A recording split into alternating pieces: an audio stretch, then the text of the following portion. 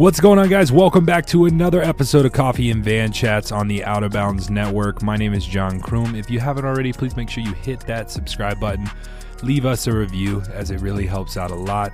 Other than that, this is the last podcast before the new year, which I'm pretty stoked about. We're on episode, 88, 89, something like that now. So it's pretty exciting. So I'm really excited to have kept this going, and honestly, we just got so many more cool guests lined up in the new year, and we're gonna have a few good ones that I already have scheduled, which I'm pretty excited about. But anyways, let's dive into this week's episode, and that is with Simon Kessler. Simon Kessler is an ex-pro cyclist, which is now one of the highest level coaches that I've met to date, that works with some of the guys that have gone on to EF Education, Israel Startup Nation.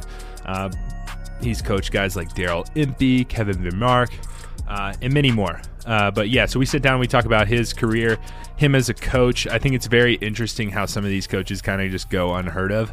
And so we get to hear about him as a coach, and we also get to hear about him and as an athlete, as well as we get to figure out who you want to have coffee with. So please sit back, relax, and enjoy this episode. But first, let's hear a quick message from the sponsors. And back for another episode is Spot. Spot covers your medical bills up to $20,000 each time you get injured. Spot will cover your actual out-of-pocket costs instead of a fixed fee. In a world where many people are under or uninsured with sky-high deductibles, Spot fills that gap that is sorely lacking in the outdoor space. Spot has no deductible, and it is a monthly subscription, can be canceled at any time. Spot works whether you have health insurance or not, while Spot works with and covers a lot of cyclists and mountain bikers. Spot covers you 24/7 worldwide, whether you're ripping a crit, skiing a black diamond, chopping up food in your kitchen, or climbing Mount Everest. You can go check them out at kroom.getspot.com. That's kroom.getspot.com. Also back for another episode is Twisted Spoke CBD. Guys, I've talked about Twisted Spoke several times, and they are a huge supporter of this podcast. And honestly, they make some of the best CBD product that I've ever had. And it's created by two cyclists. So go check them out at twistedspokecbd.com. That's twistedspokecbd.com. And yeah, my favorite is their peppermint tincture. Helps me sleep super well. They have the CBN version, which is the nighttime version.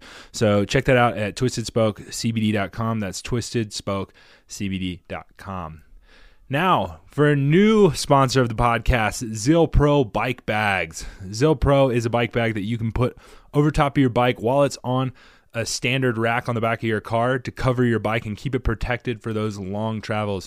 You guys know that I drive a van, so ZillPro is one of the key tools that I use to keep my bikes protected and safe on the back of my van, and it also keeps them clean. So check them out at zillpro.com. That's zillpro.com. All you have to do is go to the description below and check out www.zillpro.com, and I'll also put the link in the description below.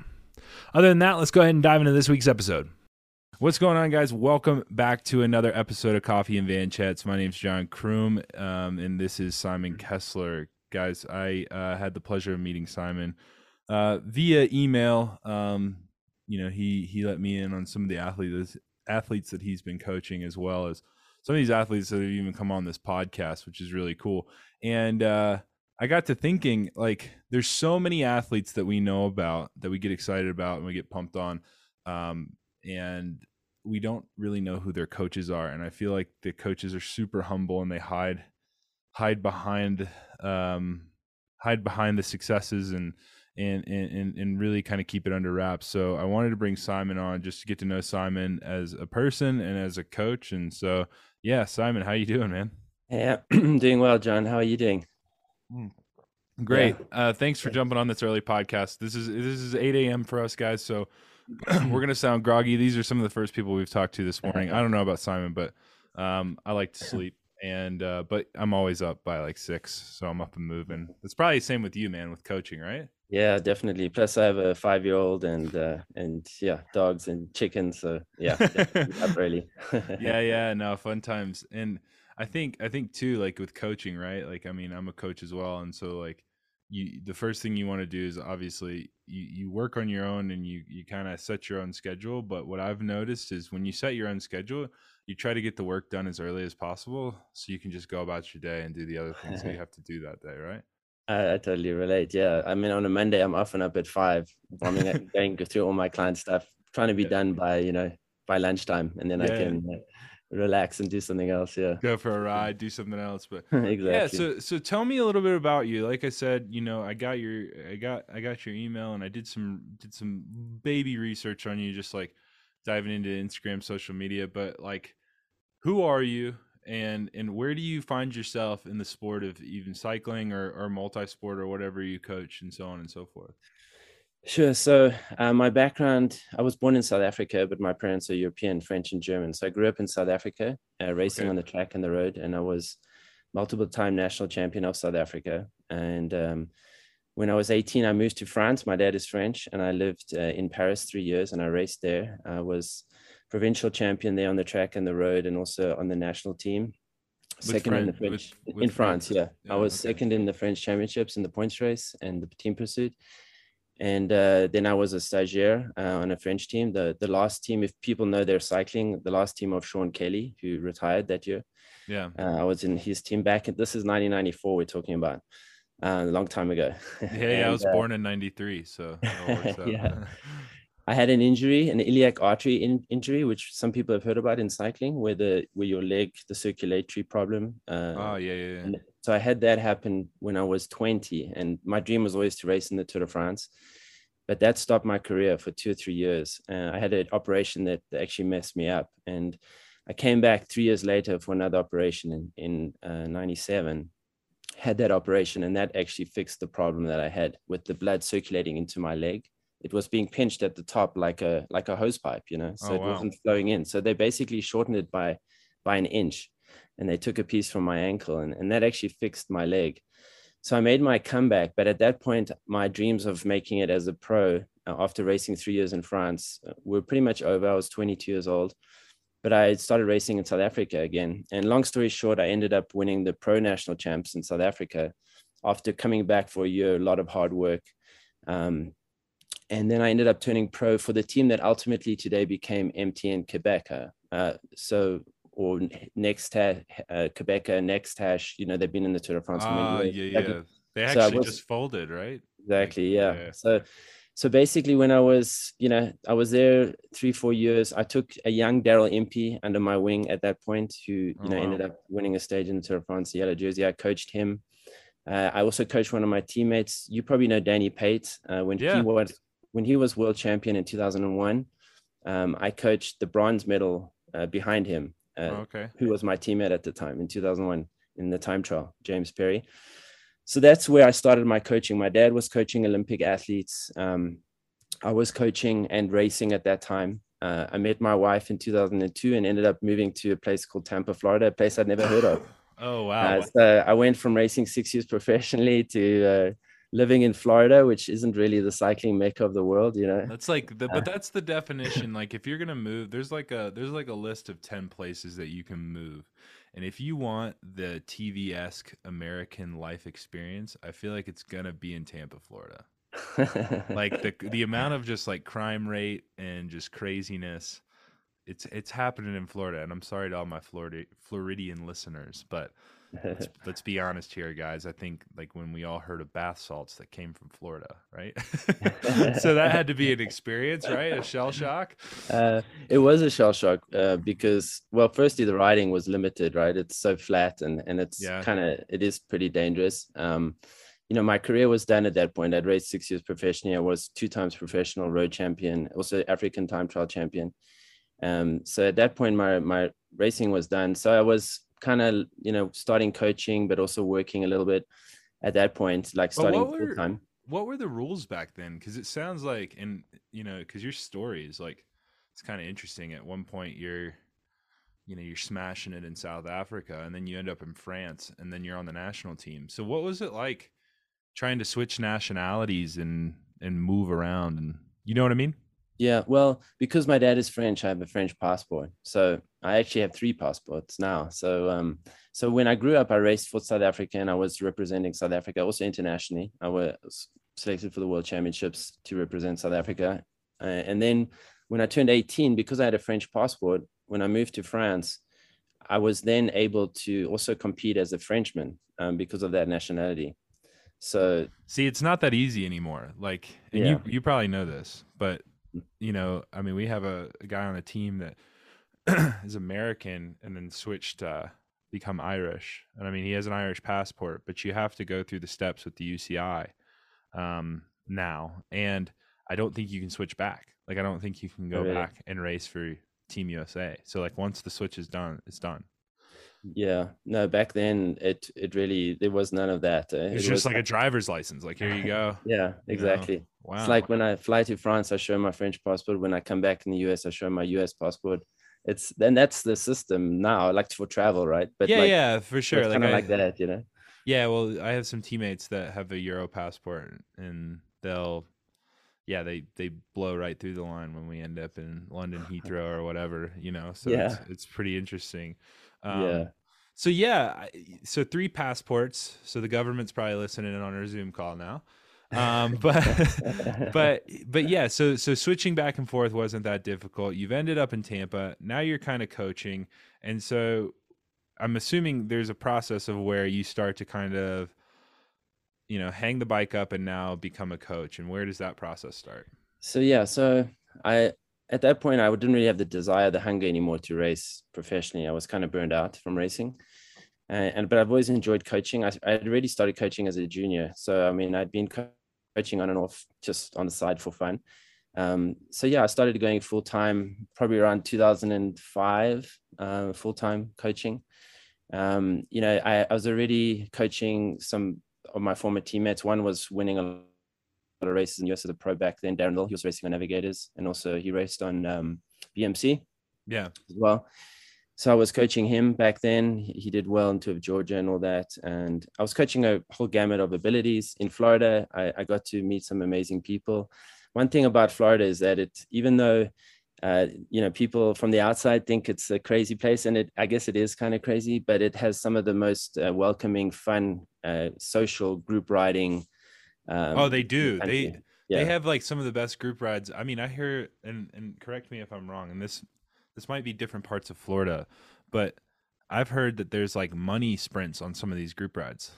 yeah, Like they there's are. there's some rich dudes who literally just be like, "Yo, $100 the next stop sign, first guy." Yeah, in South Florida, especially, I think they have a lot of that. And I mean, those races, you'll literally be switched across the road into the oncoming traffic if you're not careful, because it's Wow. that crazy and that competitive. And it is a bit nuts, but it's also, I mean, I've done even group rides in Tampa where there's been money on the different sprints for sure. Yeah. That's so And much fun. I mean, it's obviously we're talking about very dangerous things here, guys, and it's not like yeah. something that we're just out doing. But yeah, that's all I've heard about is there's that one guy who puts up a couple $100 for on a ride, and they pretty much sprint it. But I mean, these are also the same rides where you're doing like 100 miles in 3.5 hours because it's just so Yeah, flat. it's so flat and fast. Yeah. But it is a fun, and that's actually because since I moved to Colorado like 4 years ago, that's honestly I haven't found it as friendly and as welcoming by any It's means. wow. Yeah, that's impressive that you say Yeah. that. And so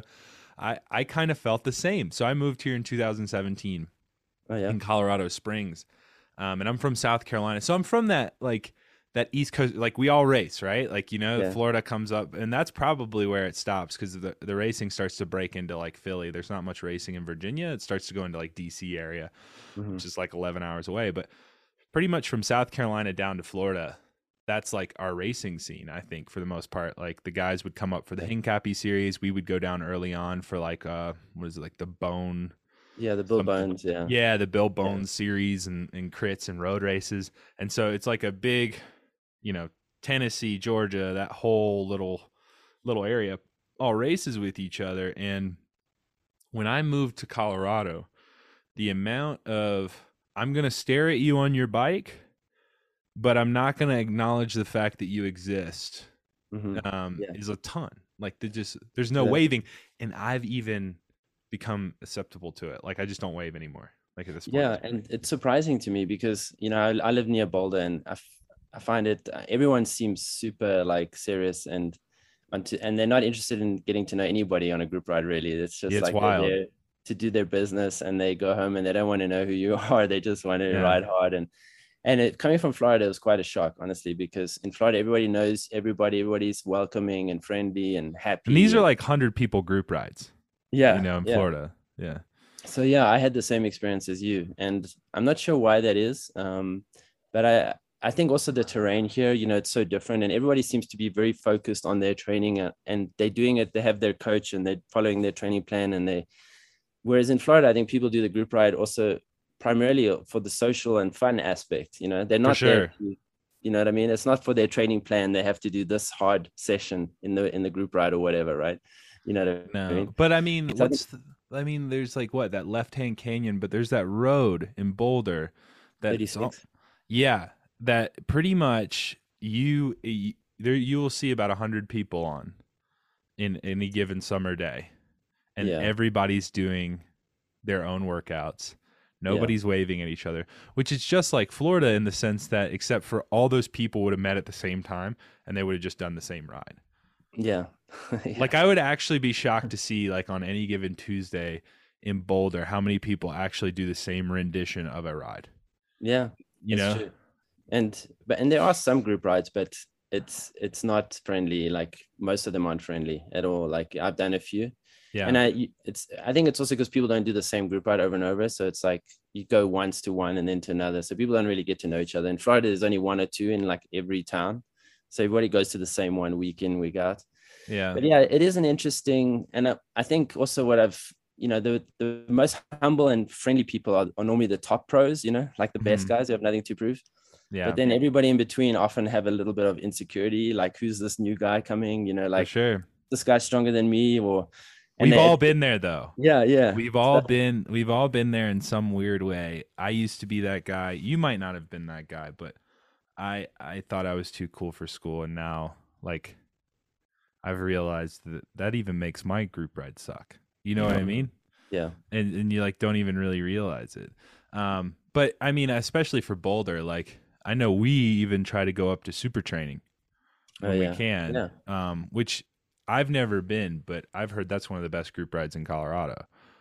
yeah. I've done that one. I I heard mean, it's hard. it's Heard it's it can get hard depending on the time of year, and it's a yeah. huge. You might, yeah, it's like could be 100 riders, and normally they race the end as well. It's Wow. pretty good. It was off for a year or so, but now it's back. Yeah, Yeah. that's a good ride. I mean, there's some great rides, but it's if you're coming from Florida with the mindset like you're going to meet a bunch of people and make friends, it's not really like that. Like I haven't had I that get you. experience. Yeah. Yeah, well, and I got a question. I mean, this come from one coach to another. Mhm. And I got to be honest, like even when you wrote me, like I kind of was just like, oh God, here we go, another cycling coach. You know? Mhm. Do you kind of feel like when you tell somebody you're a cycling coach in the cycling space, they're just like, oh Jesus. It's almost like you've become this like door-to-door salesman, like almost instantly, or like a telemarketer almost instantly. You get what I'm saying? And so do you feel like maybe some of that in Boulder is kind of where that came from? Yeah. Well, in Boulder, honestly, I don't even say anything because most of my clients are actually international or out of state. Like Yeah. I think I have like 2 or 3 clients locally. So Okay. um, I have clients all around the world. So honestly, I'm not even trying to tell people that I'm a cycling Yeah. coach. And I don't even bother in Boulder because every second person is a cycling coach. Yeah, You know what I everybody's a mean? cycling coach. I bet Yeah. the majority of my podcast guys that I've had on, girls that I've had on, are all cycling coaches, and we've never even. I don't even think I've technically had a cycling coach on this podcast. Yeah. You know Yeah. what I Yeah. mean? Yeah. Yeah. And so like it's a dime a dozen. So like part of me wonders like because that's another thing is like the amount of people that I have come up to me that say they're a Cat 1. Mhm. Yeah. It's a dime a dozen now. Yeah. Like it's Yeah. and so when you said that, I was like, I wonder if it was just like, oh, he showed up, he's a cycling coach, and they're like, oh shit, another cycling coach has moved to Boulder, you know? Yeah. No, I mean, like I said, I've had a long history working with guys and, I coach Kevin from Marca. So like my passion, I coach all levels, right? But like I'm really passionate about the juniors because I had that same journey where I went to Europe when I was 18. Yeah. I got my driver's license, and 4 days later, I had a car from my grandfather organized me in France, driving on the right side of the road, and I learned on the left side, and I had to drive Yeah. through Paris, 18, all over Europe. Yeah. It was a lot of fun, and so that journey of trying to make it as a pro, I lived that as well, in my Yeah. younger years. So And you I've did worked, it. yeah, and I mean, I did it. I didn't make it to the, like, back then, the team, which is just followed Quebec, was more like a smaller continental team. It wasn't like a world tour team back then. Yeah, yeah. A little bit of a, so, but I raced US Pro Champs twice. I was twice in the front. When it was in Philly, I got 13th the one year, which was pretty good. That was the year that they mixed up US Pro. So like With 10th the all place could international. actually win the national championship. Exactly. Got Yeah. it. And first place was $40,000. Oh, Jesus. And it was like my pay, all the best teams in the world came for that race. Yeah. Yeah, so there was a lot of fun. I mean, it was with Ekimov, all the guys from US Postal. Yeah, you were racing. That's actually an interesting thing to bring up too. You were racing when prize money was like absurd. Like you could actually make a living off one race. I Yeah, mean, by living, I mean that's a living that some guys dream to have just in a salary. Like, and you were making that off one race. you could. Yeah, like Turtle and Cowie, which was I did that 5 times, which is a mass. I mean, at a fourth highest prize purse. Every stage was like a few five to $10,000, I think, like first place. Wow. And they used to pay like top 30 or something. It was crazy. Wow. So yeah, there was quite a bit of money back then in certain races. But US Pro was the biggest in the world at that time for money, 40 grand for first. I remember I got 13th and I think I made 3,000 for 13th. Wow. So that was Jeez. pretty good. That's a good day. Yeah. No, that's a good day in the office. And so Yeah. one thing I want to kind of touch on is and kind of going back is like, being a cycling coach and kind of not being known, I guess, more or less, right Yeah. away. But you've worked like the talent that you've worked with, like I'm assuming you worked with them before they were even designated fully talent, right? Like I never heard of Yeah. Kevin until Kevin signed to DSM really. Yeah. And so that means that somebody had to work with him before that. And so how did these people find you, or how did they get in contact with you? And I understand if like there's like some contact stuff Yeah. like Sure. No. you know Well, it depends. Like I also coached the late Jacqueline Crowell when she was a junior, and she was national champion. That was back in 2008. But Kevin is an interesting story because his dad and I used to race together. Okay. And we raced in Belgium together back in the day, and in South Africa. And I started coaching Kevin when he was like 14 years old, Yeah. 14, 15, very young. And I've guided him, like, until the world tour. He was a small break when he was at Whole Athlete where he had to be coached by them, but I was still his advisor. And then once he turned under 23, he asked me to coach him again. And then I helped him win Bastogne-Liège under 23. And he had a really good season with Action that year. And and then he ended up on DSM. Now DSM, they have like 5 full-time coaches. So once they go to World Tour, but I'm still involved with Kevin from a distance. I don't coach him, but I still am there for him and advise him and talk to him. But from helping Kevin progress, I also ended up coaching guys on the Lux team, like Roy Nickman. He really liked what I was doing with some of the other guys. Yeah. Like I helped Brody and Ian both win gold at track nationals when they were juniors. Brody McDonald. Yeah. And Ian Ulrich. And then Kyle Cromie, who was on Lux, I guided him to turn pro, well, to get on SEG, which is the under 23 team, but like one of the best development teams in Europe. Yeah. So I Yeah. coached him to get onto that team, but he's actually stopped racing now. We can talk about that in a bit, what it takes to make it. Yeah.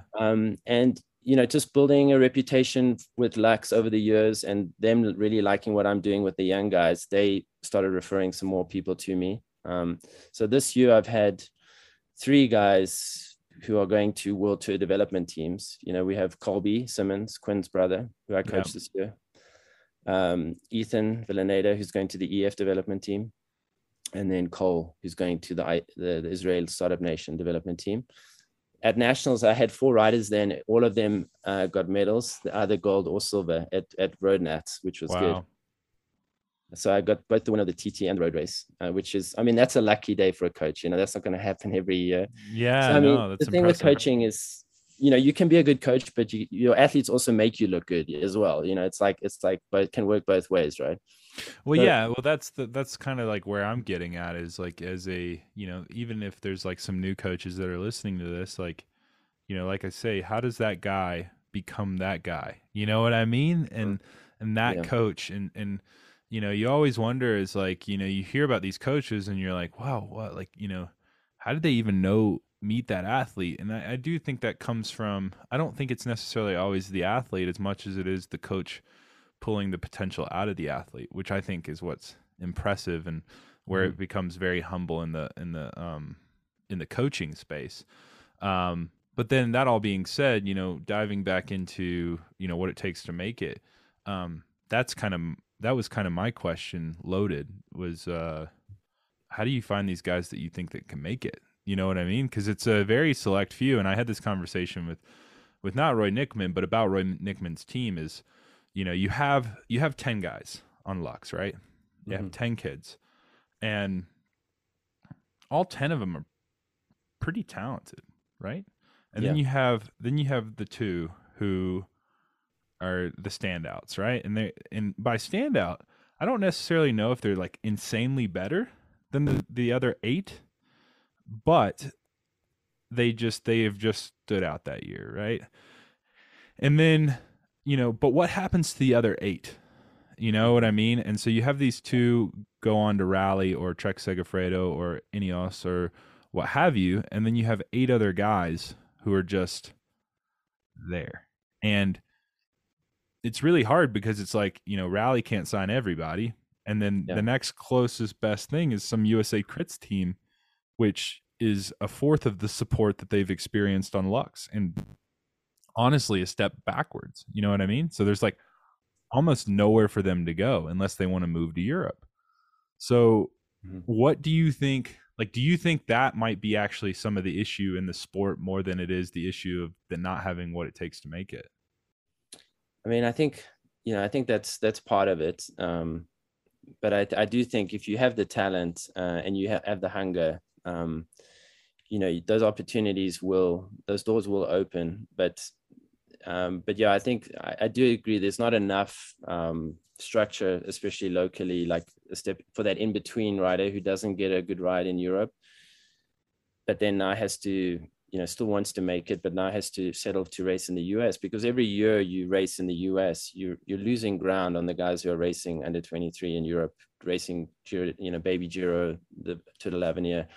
I mean, you definitely they're gaining on you just by the level that they're racing at. So, I mean, it's a tough question. What I see is in a team like Lux, there'll be one or two or three who can go all the way potentially.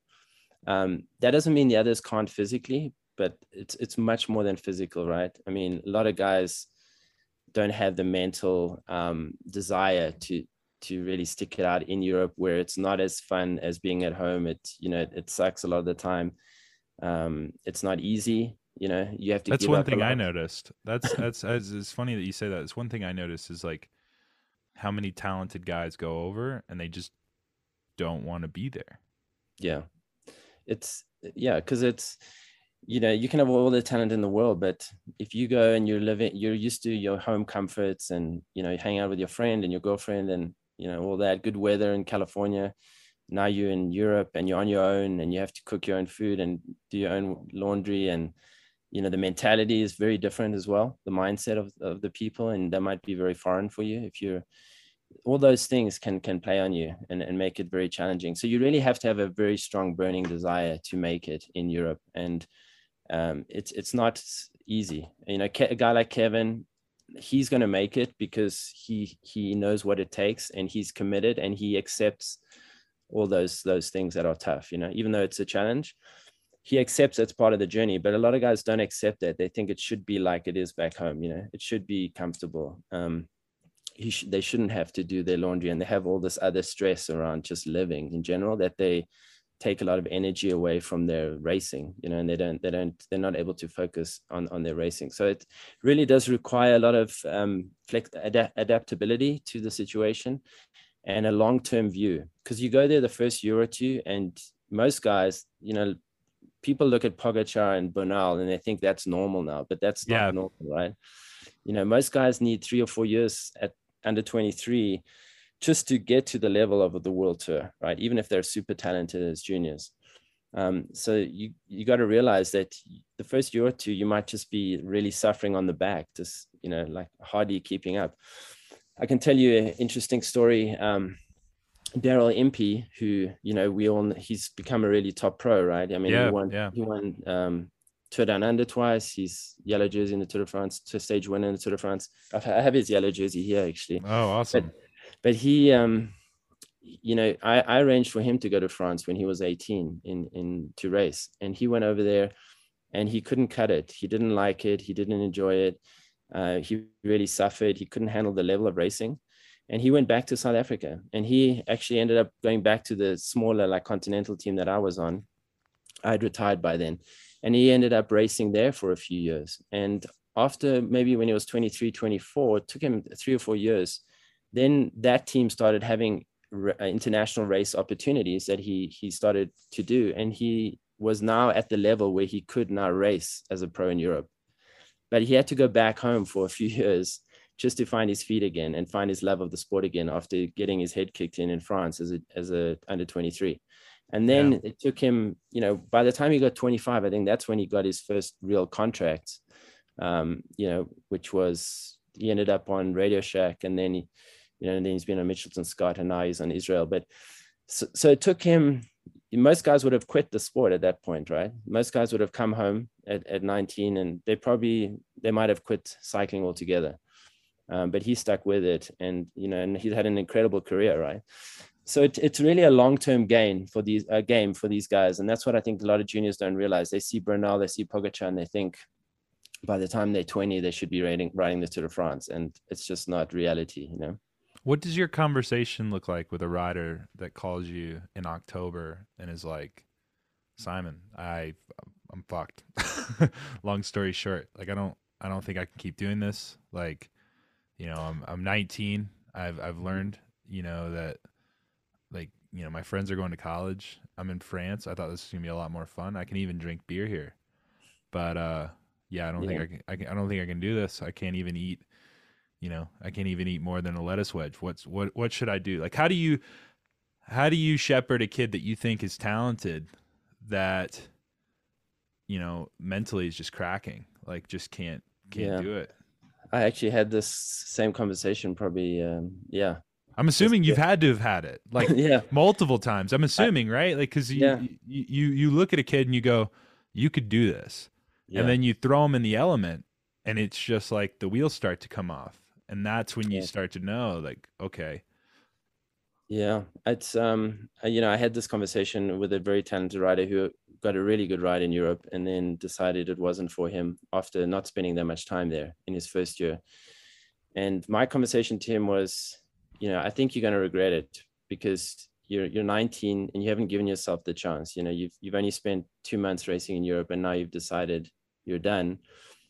You know how many guys I've seen like you, when they get that, now they get a job, they go to college, they get a family, and then when they're 35, they decide they're going to race masters now, and they're going to relive the thing they missed out on. Yeah.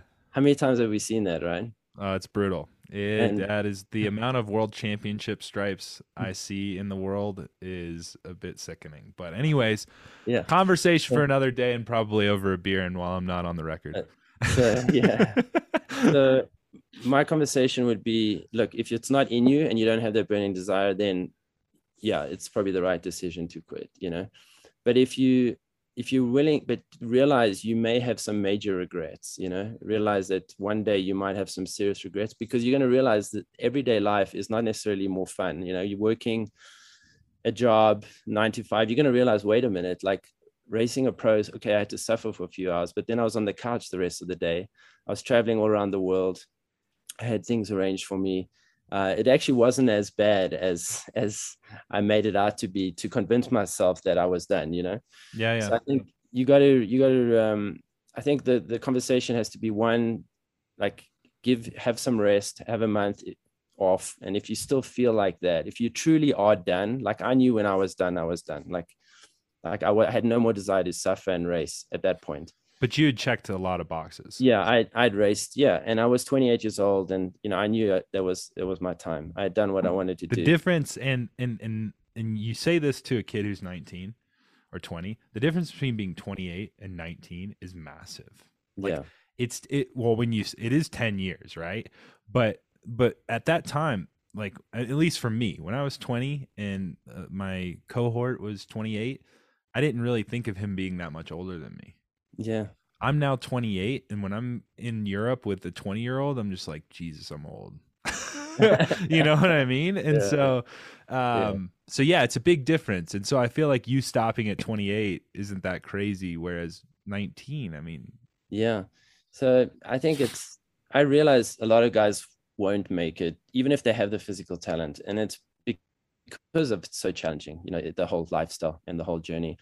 So my conversation with them is, you know, give it a bit of time. And if you have zero burning desire anymore to get out and race, then maybe you are done, you know. But if there is still that glimmer of desire, know that this is too soon to stop, you know, because you are going to regret it. And it does take 3 to 5 years. I might tell Daryl's story, Daryl Impey's story. mm-hmm. And I'll say, look, it takes many years to get to that level. You can't just decide on your first year at this level that you're done, that you're not at the level. You know, you need to give yourself time. You need to persevere. Chris Froome, when he was a junior, he grew up in the same town where I grew up. I'd left by then, but I'd heard from my friends who knew him well. He wasn't really that good a rider, you know. I mean, he wasn't like this amazing rider, Chris Froome at that age, you know. I think they talk about that. Yeah. I think he even talks about that. Yeah. But what he did have was perseverance like nobody else, you know, like he just went out there and worked harder than anybody else. And years and years and years. I mean, look what he won the Tour 4 times. So yeah, that's actually even more important than the talent. Although you do need to have the genetics at some level to make it in Europe. The perseverance is even more important if you want to make it like in a Grand Tour and that kind of thing, you know. Wow. Oh no, that's interesting. I've you know, I started when I was like 19, and I didn't have the luxury of being the kid that went to Europe. You know, I just raced track, and then one day I had the opportunity to race track on a national level, and then turned into international. So I never had like the Kermesse lifestyle or a shitty apartment in France or, you know, Mallorca or wherever. I didn't do that. So it's kind of interesting to hear, because like I think about me now, like if I had the opportunity to move to France or Mallorca, I would take it in a heartbeat just to do it for the experience and the racing. But me at 21, 20, you know, I don't know. It's kind of interesting. Like I would take it, but I don't think I would take it as seriously as I would take it now. And so that's kind of an interesting thing. It's kind of like almost like I have this issue with college, which this will just run into a whole different thing. So I won't stay on it too long, but you know, they have you pretty much select your life at the age of 18. Like, what do you want to be, you know? And then you have 4 years to do it. And then if you didn't like it, well, sorry, you're in student debt and you just have to figure it out. Yeah. You know? It's kind of an interesting thing, and it's an interesting system, but yeah, no, that's interesting for the bike racing side of things. So anyways, well, we're running short on time, so I don't want to like keep you way too long. But just one last question. And this is the classic question that we've always had on this podcast. If you could have a cup of coffee with one individual, dead or alive, who would that individual be, and how would you take your coffee? And if you don't drink coffee, you can kind of... I do drink coffee. I actually have my own espresso machine. Boom. Yeah. You're pretty much not a cyclist unless you have one of those. So. But I do foam oat milk with it. I like that. So yeah, I have at least 2 or 3 of those a day. That's awesome. So, but yeah, I would say one person who really has inspired me and comes to mind is Eliud Kipchoge, the runner, the marathon runner, the greatest runner of all time, pretty much in the marathon. I just watched a really interesting documentary, The Last Milestone. Okay. Just came out in August. And I mean, his mindset and just to be in his presence, because he just exudes this humbleness and confidence and strength. Like he's so incredibly humble, but everybody says his mindset is just unbelievable. And just to pick his brain on just his mindset and when he's suffering, because that's also a big part of what I'm into, is the mindset and the mental game. I do spend a lot of time on that with my clients, and just you see him when he's suffering in the hardest parts of a race, you'll always notice that he smiles, right? Mm-hmm. And that's and he has this ability to push himself like so far beyond what most people can. And just to be in his presence, number one, just to feel his humility and also to pick his brain on his mindset. I think that would be pretty cool. No, yeah, that'd be awesome. Yeah, that is actually added to my list now. That would probably be one guy I would want to have coffee with as well.